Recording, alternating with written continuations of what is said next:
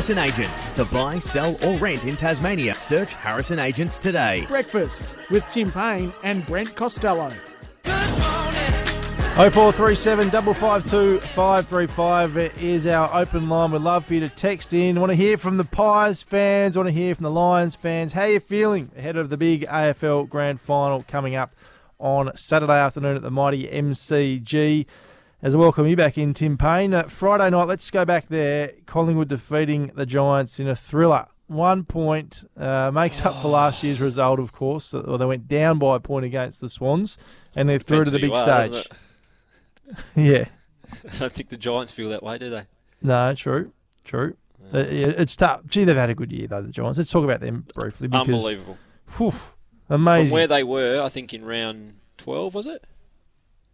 They were in the bottom 5. They won 8 in a row, didn't they? I think, or 9 in a row, was it? It's I think just pretty amazing. Just the way they played as well. I actually got to the point where you started to look forward to watching the Giants play, and I can't say I've ever felt like that, to be honest. Mm-hmm. Just purely as a footy fan, the way they took the game on, the way they ran, they were sort of tough but could spread and run you off your legs at the same time as well. And I think Toby Green's probably the most watchable player in the competition now that Buddy Franklin's gone. I don't know what you think about that, but it seems like whenever he's around the ball, there's only a few of them. There's Dustin Martin, there's him, and there's probably DeGoey, and obviously a couple others, but are absolute box office. Whenever they're around the ball, something seems to happen, and it's exciting. Did you see him in the change rooms after the game? Yeah, as I was well? about to say, I loved how vulnerable he was. Yeah. And it shows, another side. Elite sport, how much it means to people. Like, he was inconsolable there. Mm-hmm. Heart and soul every day of his life for the last 6 months into getting to next week, and to fall short by, well, a point or a metre, even with his kick. He's check sided late in the game, and people say, oh, he probably should have passed it. There was options on in the middle, but it's literally a metre away from putting them into a grand final, and to be that close but that far away. That's why we've listened a little bit this week. I don't know if you have, Brent, about past players talk about how difficult preliminary final is, because you've got everything to lose. And to not get to grand final week, although you want to win it, just getting there is a huge time in people's careers to experience everything that grand final week is. No doubt. Now, speaking of the change rooms, across the other way in Collingwood's, did you catch this? Oh, that was hilarious. Let's play the audio if you missed it. Still side bottom here. Is this the brother still? Looks like the brother. No. Who is it? Matty Wade. It is too. Matty Wade, the cricketer. Caught, he looks like you. Howie's cousin. Yeah. He looks like you. He actually, I've never thought of that, but now when you say that, he does a little bit. No, he doesn't. Gone the real. He has his haircut at the moment. He's gone the real fade in, the short sides. He's gone like a zero, and still side bottom's got a bit of a bald melon, and I could see where BT was coming from. He stuffed it up. He did stuff it up, but it was bloody funny. I mean, still side bottom's brother's also a cricketer though, Ryan. He plays county cricket over in England. Different size to Wadey though. He's a big fast bowler, big tall fella. But that was very, very funny. Obviously, BT's not a huge cricket fan. No. The bloke there who's played 200 games of cricket for Australia and thought it was still side bottom's brother. So anyway. Oh dear. Anyway, let's go to Brisbane because, gee, it was a hot start for the Blues, wasn't it? You thought, oh, here we go. We're on here for a Carlton-Collingwood grand final. But as you thought, Brisbane came back and got the job done. Yeah, geez, you would have been worried, though, if you're a Brisbane fan, wouldn't you? I think Fags was sitting in the coaches' boxes. I think all of their fans, and even us who aren't Brisbane fans, are thinking, oh, no, they're going to do it again. They're going to be the best team all season long and not be able to get over the line in the prelim. And I thought the way they settled after that showed probably how their group has matured. But let's be completely honest, if Harris Andrews wasn't there in the first quarter, they would have been 10 goals down. He was unbelievable one-man show at one stage and kept them literally in the game. Can play. What about the storylines out of it? Obviously, finally, Chris Fagan makes, I think it's been a semi-final, prelim final, semi-final, prelim final, grand final now. Oldest coach to coach in a grand final, surpassing Mick Malthouse at 62. Just, it's fantastic. It really is. It is. Tassie's own too. So, yeah, it's fantastic. And I know if you're not, surely I would imagine if you're Tasmanian, don't go for Collingwood, you're barracking for Brisbane this week. Well, that's what Chris said in his press conference, Surely. basically, didn't he? Yeah. And then we've got the other side of the coin. Do you think they can win, though? Brisbane? Absolutely.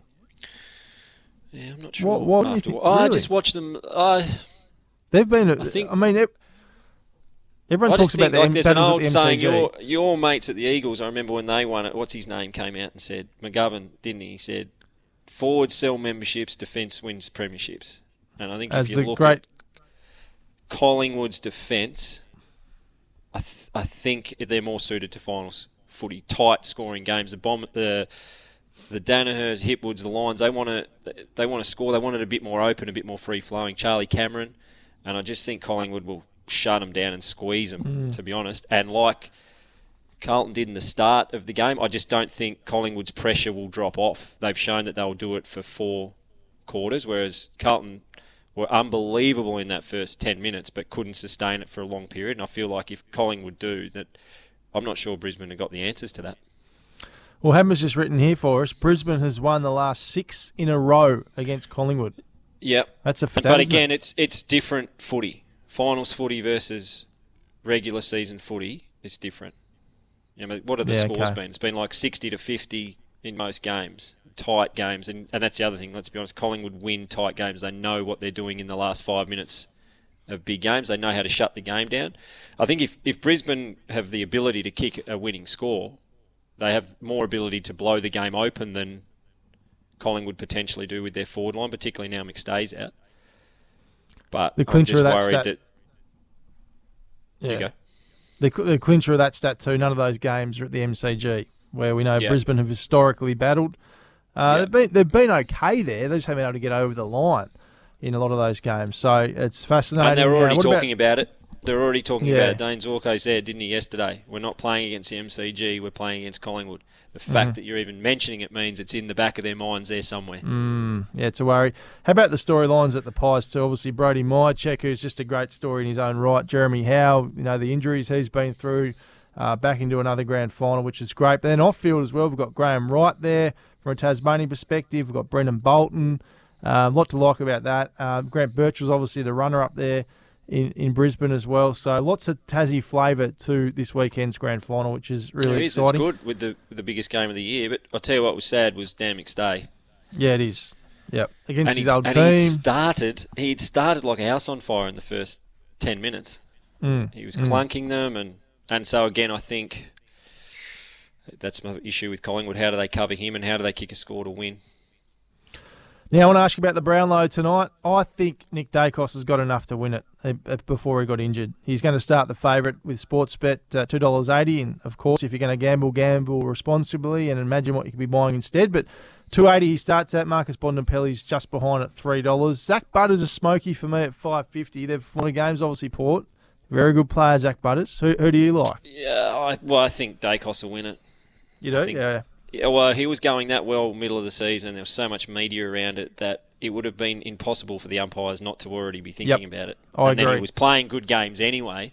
Exactly. My only thing is, will he have some guys around him that will take votes off him? Everyone will, though, won't they?